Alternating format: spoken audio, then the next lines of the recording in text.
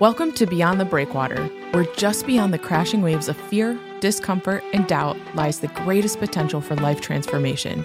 We want to guide you into the open waters where the calculated risk you take becomes the turning point for you or your organization to thrive. So draw up your anchors and prepare for departure in this week's episode of Beyond the Breakwater.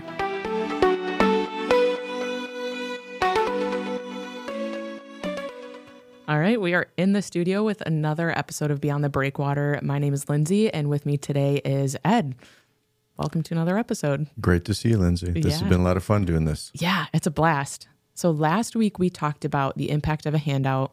If I had to try to recap it, I would say that we are talking about this dilemma of giving, of when to extend something for free, but when that can really be harmful, when that can kind of take people into a place of stripping them of their dignity.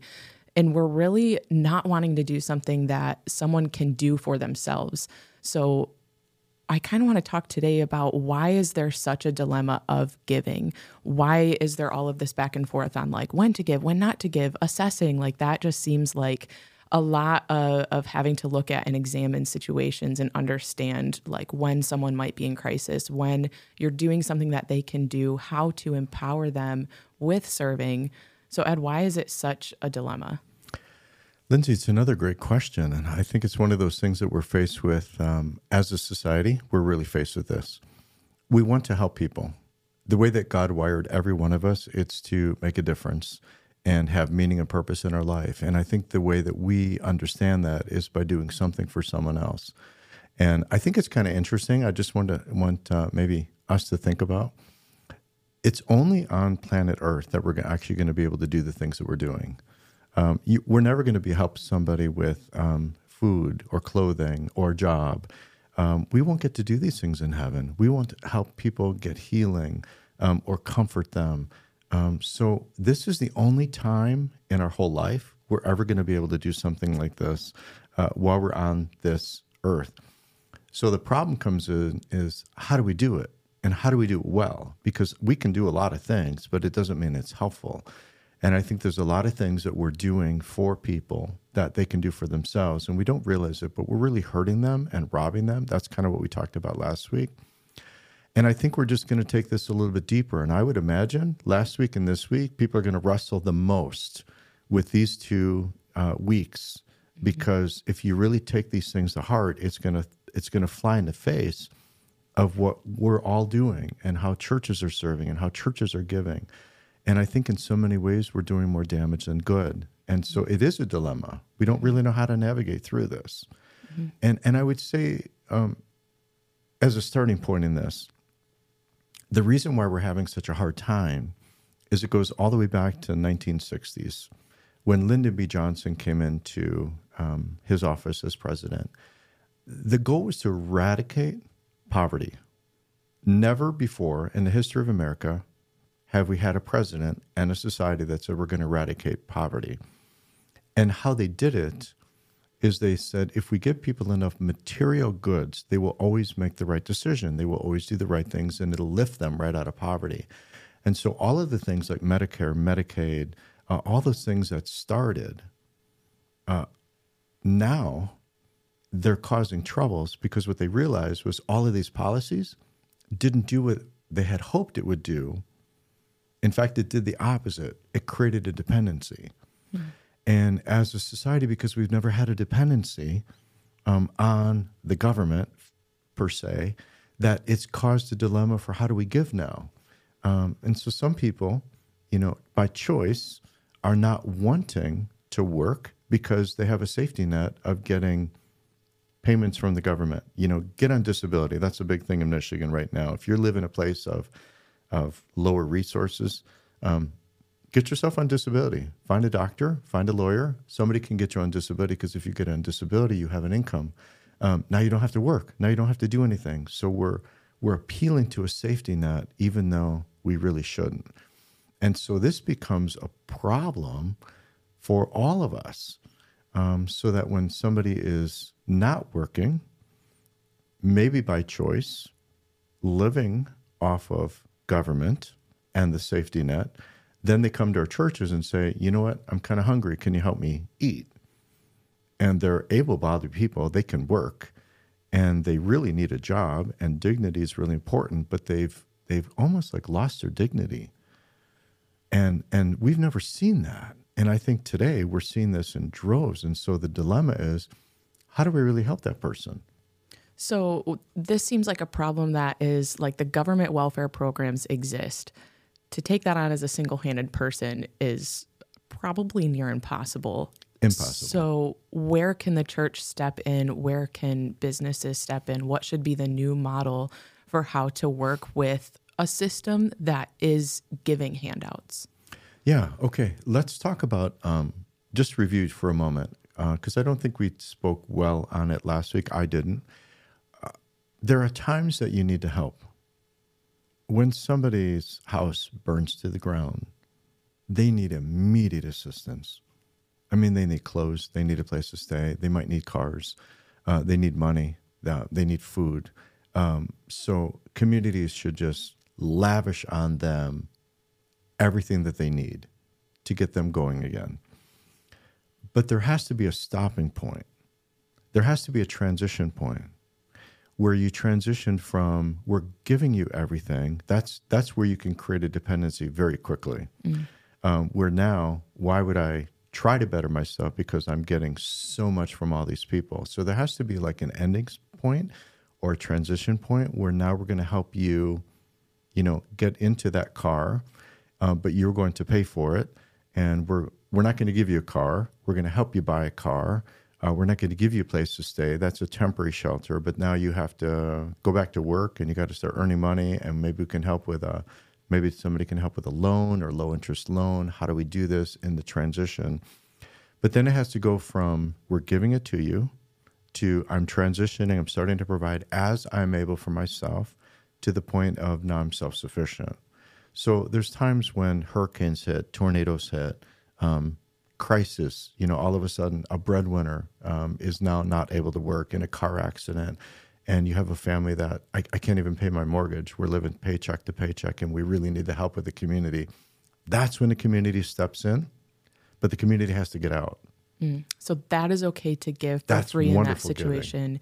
Should, in your experience, there be an explicit plan from the beginning of maybe in your mind as the giver, as the person stepping in to help?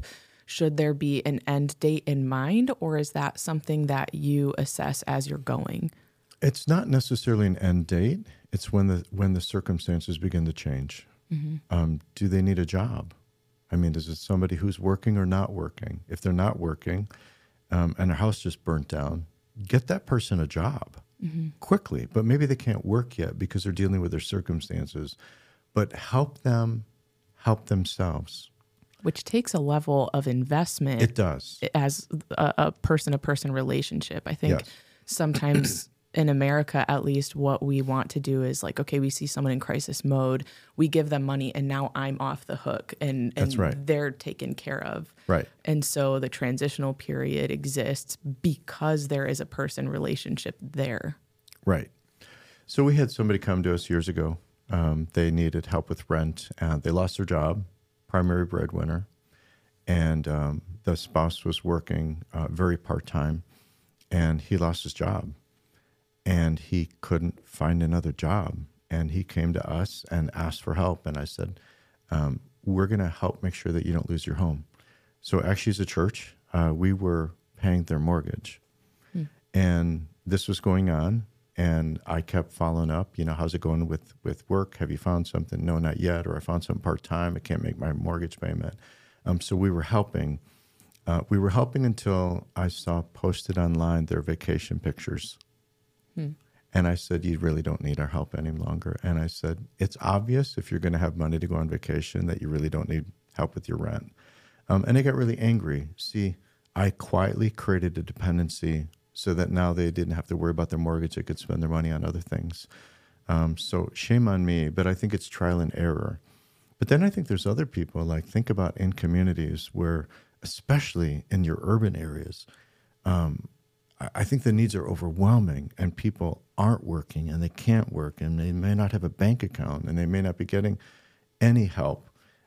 I think this is where the church has a great opportunity to step in and, boy, discernment. Who needs a job and who needs the handout? And I think there's a place for both. The problem is that when the person who can't provide for themselves, we're demanding that they work for it, which they're going to struggle with. And I think the same dilemma is when we give something to somebody who really could provide for themselves if they had a job or had an opportunity, and we keep handing it to them because now we've robbed them. So you can rob both people. You can rob the person who can't provide for themselves, and you can rob the person who can provide for themselves. And so I don't think there's a one-size-fits-all. It takes a discerning person. It takes somebody to sit down and say, how do we work through this? The problem today is that the way that our system is set up as a government is that you can't discriminate that way. You can't say, hey, you need a job, I'll give you a job. Hey, you need food, I'll give you food. If you qualify financially, you're in. Mm-hmm. And then it's really hard to get them out. And so because there's no discrimination, I think we've created a safety net, which makes it really hard for the rest of society to help. Mm-hmm. And if part of our God-given purpose is to help one another, what did Jesus say? Love God with all your heart, soul, mind, and strength, and love your neighbor as yourself. We're wired to love people. We're wired to help them. But now, who do you help? How do you help? And sometimes churches fall in the trap of almost being an accessory to the government of just, hey, let's have a food giveaway. Mm-hmm. And you just randomly hand it out to everybody who shows up. Are we really helping? Or are we just perpetuating a system? Or are we robbing people of their God-giving dignity of where they can help or where they could provide for themselves? So when a person is not in crisis mode and you want to start making that transition, you mentioned giving them a job. If they're able bodies, they can work. What are some other ways that you can help someone get a leg up? Well, let's go back to the job one. It's so interesting when people come and they'll come to the church and they'll need something. And so often I will offer them a job and I'll say, oh, you need a gas card or you need money? Tell you what, we've got some lawn mowing that needs to be cut. You could trim, you could clean, you could push a broom. And they get angry.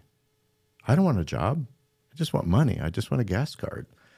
And so sometimes trying to do the right thing for somebody because they now have a dependency mindset that people owe them something and they're going to force their way to get what they want.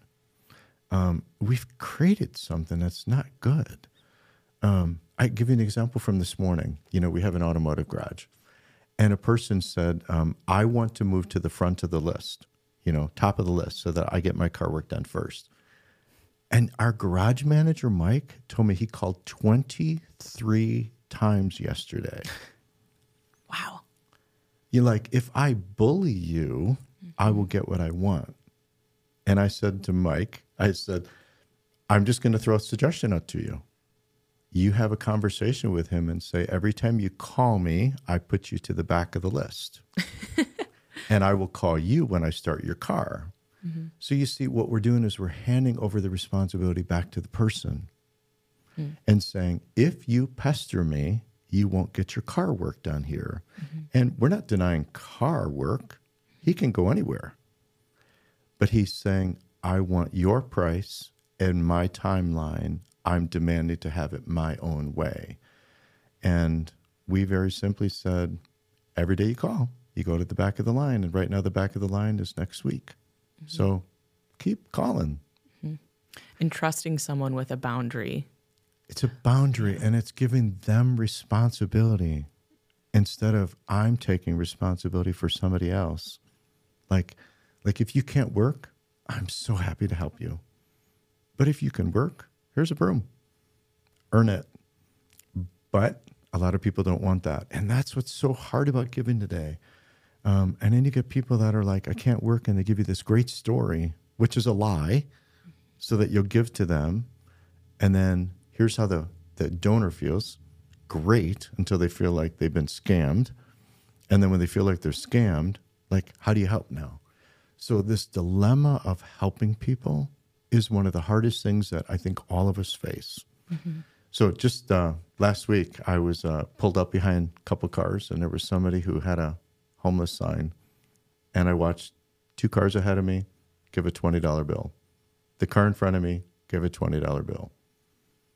And I watched them walking around, and I just struggled because I'm like, hey, can you do something? I know we talked about this, but this is our dilemma that we keep running into is how do we help? Mm-hmm. When you can make $40 a minute standing on a corner, like, by all means. Why get a job? Right.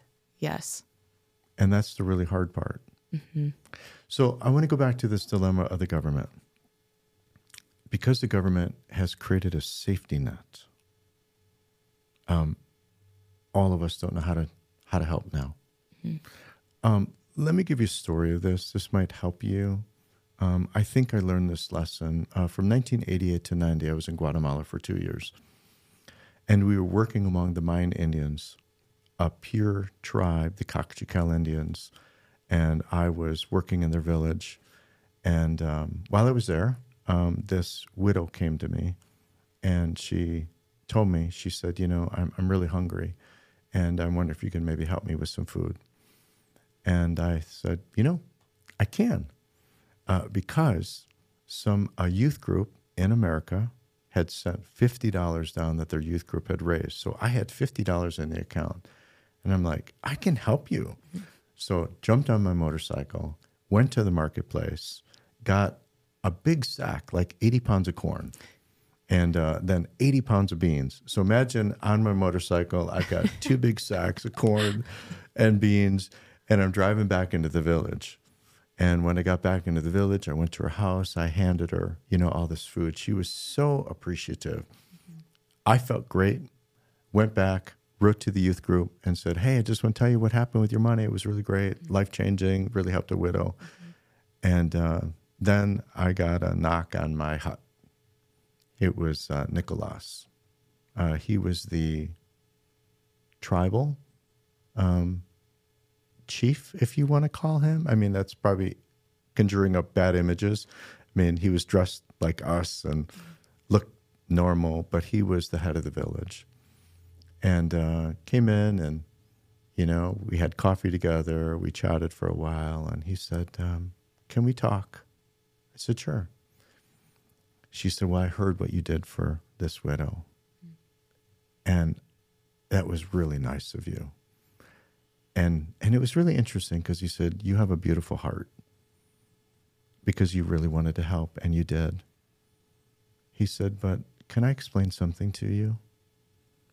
This widow, we've been helping this widow for years. Her husband died tragically. We've been helping, so we all take turns, like for a week at a time, that we get a little extra, and then we feed her and her son. You came in and gave her food. You know what the rest of the village has now said? Let the white person help her. We're done. And by now I'm not feeling good anymore. Mm-hmm. Here I thought I did a great thing. And he said, and I want to tell you the truth. It's very possible that she's going to become a prostitute for the rest of her life because that's going to be her only means to provide for her family. Okay, now, can you imagine how I'm feeling? Like, what did I just do? What did I just do? I apologized. I started to cry with Nicholas. I said, I didn't mean to do that. He said, I know. He said, I'm going to really try to get the village, and I'm going to tell them that I talked to you and that you realized you made a mistake and you should never have done that. And don't ever do anything for her again. In fact, he said, I don't want you to ever do anything for anybody in my village ever again without my permission. Mm. That was a very hard lesson. Mm-hmm. It's when I realized the damage of a handout. And so I when I came back to America, and you can't help but think about this over and over. Helping somebody is really hard. And sometimes we think we're doing the right thing. Actually, we're not. There are times to help. There are times the best help you could say is, here's a broom. And there's other times the best help is, here's a sandwich because I know you're hungry. So the culture was pretty different over there from what we see in America. Yes. America being really, really individualized. Like, you don't really see a lot of like the community stepping up to help out. Right. Like, I think if I was in a crisis mode, like my maybe close friends and families would know, but not my neighbors or anybody surrounding me. Right. So how does that translate to the American culture? Mm-hmm. Well, here's the dilemma. That's why we keep talking about a dilemma. Not only do we have a government system, but we're from Midland, Michigan. There's a lot of agencies that are helping. For example, we have an emergency food pantry network. Lots of churches have pantries. And so when people call 211, which is a source of help, it's kind of a clearinghouse, and you say, I'm hungry, then they say, okay, call this person, call that person, go to this organization, go to that organization. So people are calling 211, and then they just go to the systems that we put in place that are non-discriminatory, and then they're just, oh, you need food? Okay, here's a box of food. And then people eat that food. So here's the problem. We're keeping people in their circumstances, and we're not providing a way out. Mm-hmm. There's no way out of that system. When you're caught into that system, going to a food bank and getting food, what happens when the food runs out? You got to go back, and then you got to go back. Unless there's a life-changing event that happens, like when you get tired of that and somebody says, would you like a job so you can start earning money so that you can go buy your own food? Now the problem is, but can I work and can I earn enough so that I can earn a living so that I can actually buy it?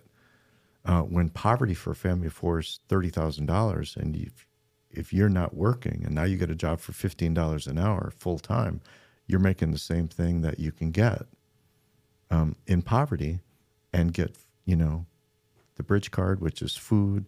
You can get help with your rent. You can get help with Medicaid. Mm-hmm. So it becomes very difficult for somebody who's in this level of poverty. How can they ever get out? And it's almost like a system has now trapped them. So what started out as a safety net, we didn't want anybody to fall through the cracks, has now become a dependency, and we're completely dependent on it. And so what churches are doing is, oh, so sorry you can't live on that. I know you're living in a subsistence life, so come to our church and we'll give you more food. We'll help you in all these other ways, and we'll help you with rent, and we'll help you with consumer's bill, and we'll help you with all your energy, and we'll help you with gas cards, and we'll help you with.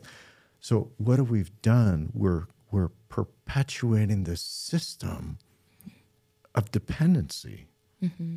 And I would tell you that is something the church shouldn't be doing, because if remember last time we talked about it, when I'm doing something for you that you can do for yourself, I'm robbing you of your dignity. Mm-hmm. And you really want to provide for yourself, but you're also caught in a system, and you're caught in the trappings of the system that our society has set up. So there is a group that we've talked about that fits that mold of someone who wants to provide for their families. They want to work. They feel trapped. We've talked about ALICE, so that's Asset Limited, Income Constrained Employed, which is a group found by United Way.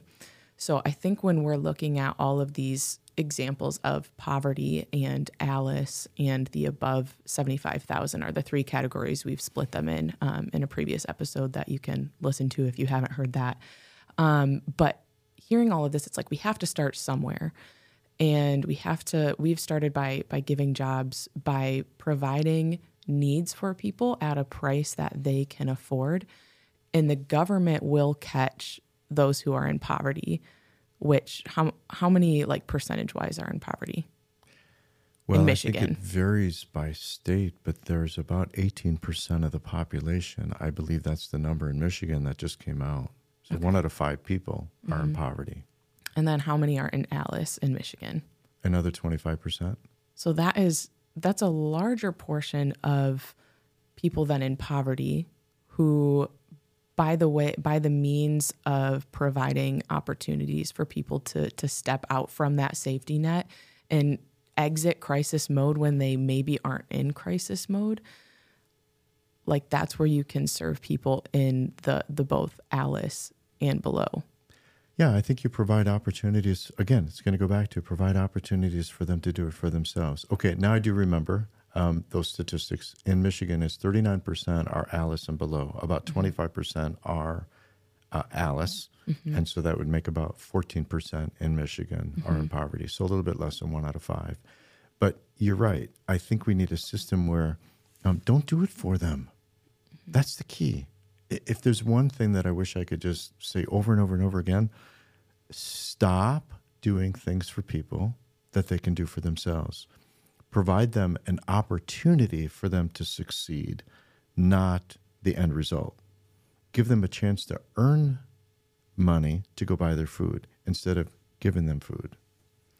So a question that's kind of rattling around in my mind is, okay, we're talking about all of these systems and solutions, but when we're looking at how like Jesus did ministry, I look at that and I'm like, okay, he gave food for free. Like Jesus never provided something and said, okay, now pay me for it.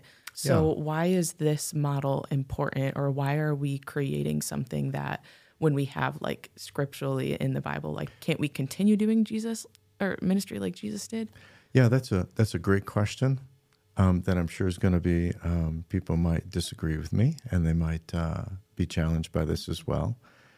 In Jesus' day, there was no safety net. I think at the core, I want to look at what Jesus did. He gave of himself.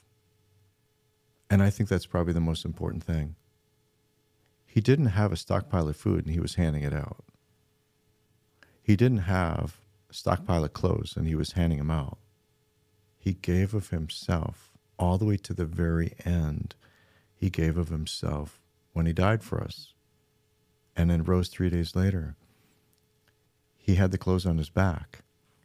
So I think the difference is he served people. Now, what gift did he have? He had a gift of healing. I mean, he was God.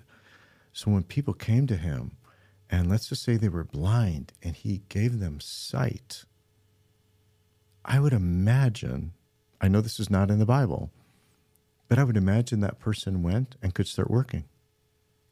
When a person was crippled, and he healed them, now they didn't have to beg anymore. They could actually go work. I mean, when he healed somebody who couldn't walk and he said, take up your mat, stand up, take up your mat and go home. They got up, they picked up their mat and they started walking home. I would venture to say they never went back to that place to beg again. See, it was a life-changing experience. They came in, a hand withered, and now it's restored.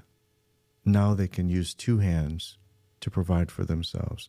See, we never hear the rest of that story. But I think the rest of the story is he gave them the ability to actually go and provide for themselves. And I think that's the key.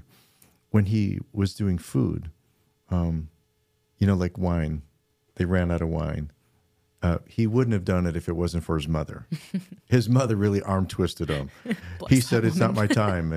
And just do as he says. Mom kind of overruled that. And I think he was honoring his mom by changing the water into wine. And it was also great for the family that received it. And they were honored by what he did. Of course, he didn't charge for that. He didn't charge for when he fed people, the feeding of the 5,000 plus, women and children, so maybe 20,000 people. He'd been preaching to them, and they were hungry. And he knew they were hungry, and his disciples said, come, send them away so they can go get food for themselves. Think about that. So they can provide for themselves. And Jesus said, you give them something to eat. So he turned this teaching moment into a great miracle, and he fed them all. But he also knew that now their bellies were full. They're going to get home hopefully safely. and they just witnessed this incredible miracle. But let's go back. Remember when the Israelites came out and they were in the desert? God fed them every day. But he fed them every day, but they still had things to do. They still had jobs in the community and things that they would go do. So I think when we talk about how Jesus did it, it may be a little different because there was no safety net. If he sent 20,000 people into local villages, can you imagine a little tienda? I mean, a little store, a little storefront? 20,000 people show up in your little store? Mm-hmm. He also knew they could not provide for themselves. And if you sent them all, how many hours would they have to work to go to a place to get food? And some might not make it because they're too hungry. Mm-hmm. So I think it's amazing that he just gave of himself and provided for them. But here's the other thing too. Wasn't that a one-time crisis? We can call it a crisis. Wow, the day's over. Everybody's hungry. He fed them. Mm-hmm. In fact, when somebody came back to him, he said, "Oh, you're just back because I gave you food." See, he called him on it. He did it one time. And all these people, I think he healed one time because they had a crisis. I can't walk, Jesus. Okay, I'll heal you. And it's like we've talked about with that water level line, like these people are not drowning anymore, but the water line has been lowered so that you can just breathe. That's right. Now you can do for yourself. Mm-hmm. So I think Jesus is one of the greatest models. I think we can look all throughout the Bible that God would provide. In fact, what does God talk about? Widows and orphans. Provide for them. Why? Why did God say that? Because they might not be able to provide for themselves. Provide for them on an ongoing basis, and that's the difference. On an ongoing basis. Meet the crisis. Don't create the dependency. That's the greatest dilemma that the church faces today. Yeah. That's a lot of good stuff, and we are nearing the end of an episode, but we have more to come. We normally give listeners something to do before you go. Ed, can you think of something that other listeners can do? Oh, I think awareness is probably the most important thing. I would encourage people to go back and look at the scriptures and see how Jesus did it. Go back. You can Google. I love Googling about the Bible. Just say Bible. Jesus fed the 20,000, or the 5,000. And then it'll give you the story so that people could actually read that for themselves. Look at how Jesus did it. Learn about how Jesus did it. And then just Google maybe a food pantry in your local town and see how they do it. See what the qualifications are. I think for people to start learning, we're so saturated in a system that this is normalized. And I think the church has to act different. The church has to do it like Jesus did. If the church would do it like Jesus did, crisis, take care of people. That's what Jesus did. Helping people provide for themselves, that's what Jesus did. And for those who can't provide for themselves, the widow, the orphan, take care of them. And I think he calls us to do. So I think awareness today. Just open your eyes, look at the resources in your town, and start to see that this is a systemic issue that the church shouldn't be participating in the way that is normalized, the way we just talked about. Yeah, that's great. All right. Tune in for another episode next week. Thanks for tuning in to this week's episode of Beyond the Breakwater, a podcast of Elevate Community Ministries. Don't let the conversation stop here. You can email us at hello@beyondthebreakwater.org. We would love to chat with you, answer questions, plan a visit, and help you take your next step. We'll see you next week.